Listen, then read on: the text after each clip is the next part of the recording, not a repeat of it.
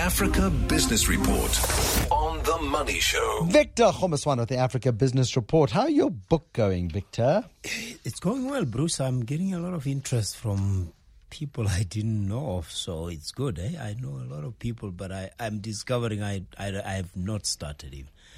And you've discovered you've not started. In English, What would that be? Because you've been working very hard at this. You've been going to give lots of talks, and you've been going to promote the book. What's going on? No, it just shows you that Africa is really the story that everybody wants to know about. I spoke at Alliance Française last week. I didn't have a clue. Remember, the book starts with an admission that because I don't speak French. Yes, you've ignored the French for years. I tend to ignore the French speaking. So it was just a warning that please don't fall into the same trap of ignoring French-speaking Africa because I don't look at it. And Alliance Française in Durban said, well, come and let's hear about that bias of yours and what you plan to do about it. I've met people from Morocco who said, how come Morocco is not in the book? And I said, I don't know Morocco. I haven't been to Morocco. They say, but it's doing well. I say, I know, but I don't know enough. So it just created a lot of interest. Somebody, a former CEO, the guy who hired me, by the way, at EY to start the Africa Business Center, was based in Turkey. And he called me from London yesterday. He says, I heard about your book from somebody in Prague. Fantastic. Okay. No, good. Making waves around the world. So, it is making waves. I'm beginning to feel like a celebrity now. You want us there to ask for my well, I should have asked for your autograph months ago. Your Open for Business video series also up online. It's all about finding yourself without cash, moneyless banking, and it's all about, of course, M-Pesa, the miracle of Kenya. Victor takes a look at the two different services where cash is not required. That is up on our website, of course, as part of the Africa's Open for Business series. Africa continues to be open for business, of course, which is why we talk to Victor Kgomoeswana every Tuesday night with our Africa Business Report. Uhuru Kenyatta is going on an international charm offensive. He wants to draw investment. And he has to, because remember, he came into power with a cloud hanging over his head from the ICC. So when you come in on that ticket, he's a good president. I must tell you, I think he's saying the right things. He's focusing on the right objectives. But the Japanese, that impresses me because Toyota opened a state-of-the-art business park there. And I like the way the Japanese, or anybody who's not Chinese, is going about now almost trying to play catch-up because the Chinese come in and solve problems of Africa. They build roads, they build schools, they go for the basic thing. Now, the Japanese with Toyota is dominant on the African continent, Bruce. There's not bigger a car brand that I've seen.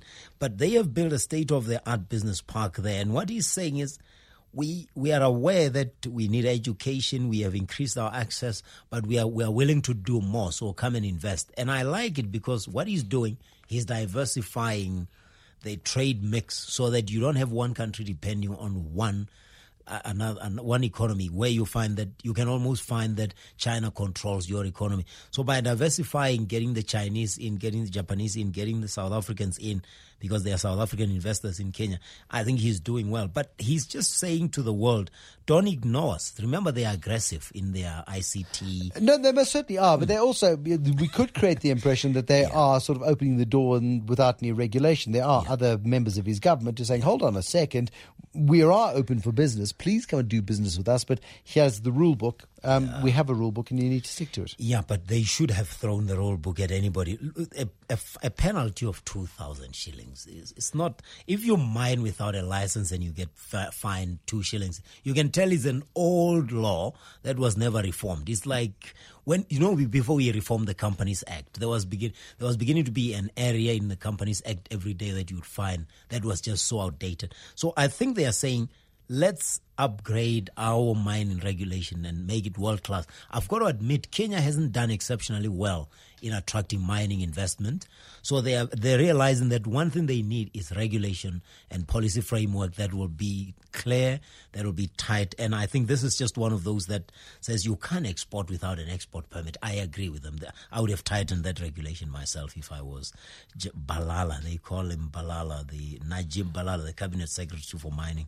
And then also, more and more people are commenting on Ethiopia's turnaround. More people are going, they're doing what in Ethiopia? Yeah. Remember they launched a 787 Dreamliner flight to Heathrow in London. So this was part of the celebration and the fanfare.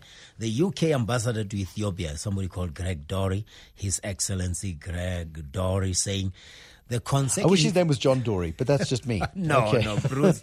You are such a journalist. No, don't. Just...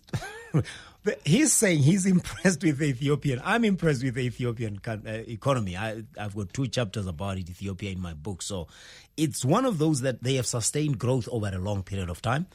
The late Prime Minister managed to steer the country in the right direction. They have something called the Growth and Transformation Program, which you can call the equivalent of the National Development Program here in South Africa, except they are moving very, very fast on it and they're investing in infrastructure.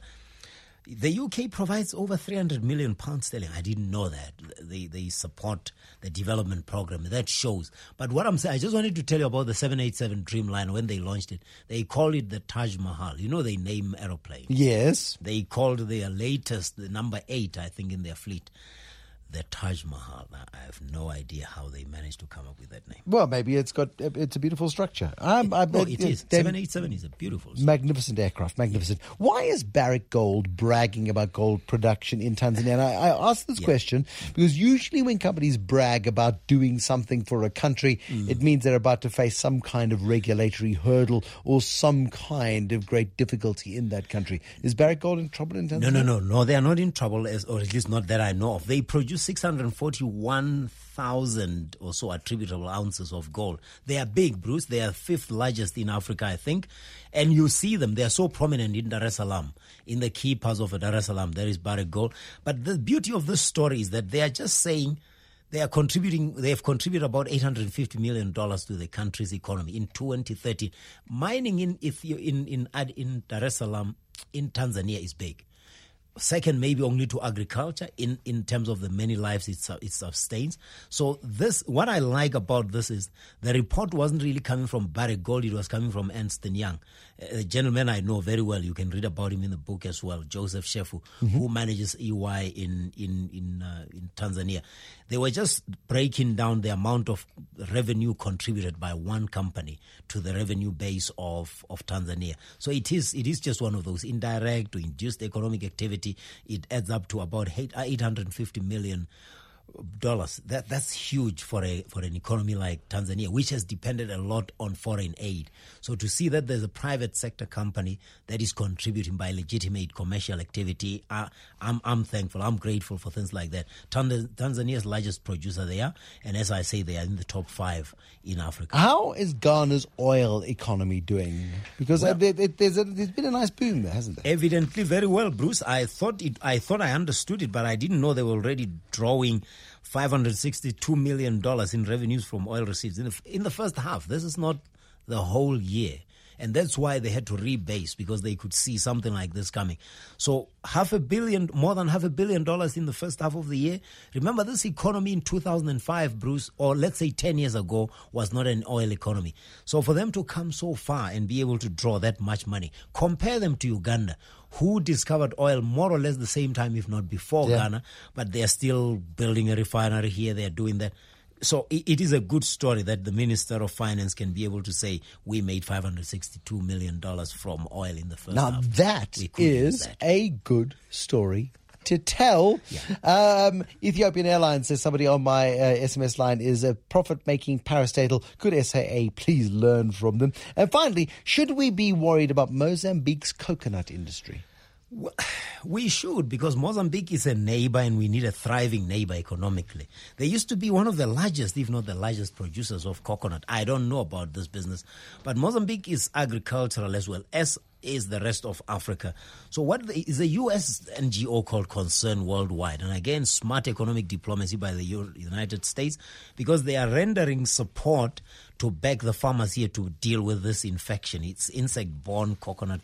It's called, what is it called? I don't know. But it's got some scientific name. Yeah.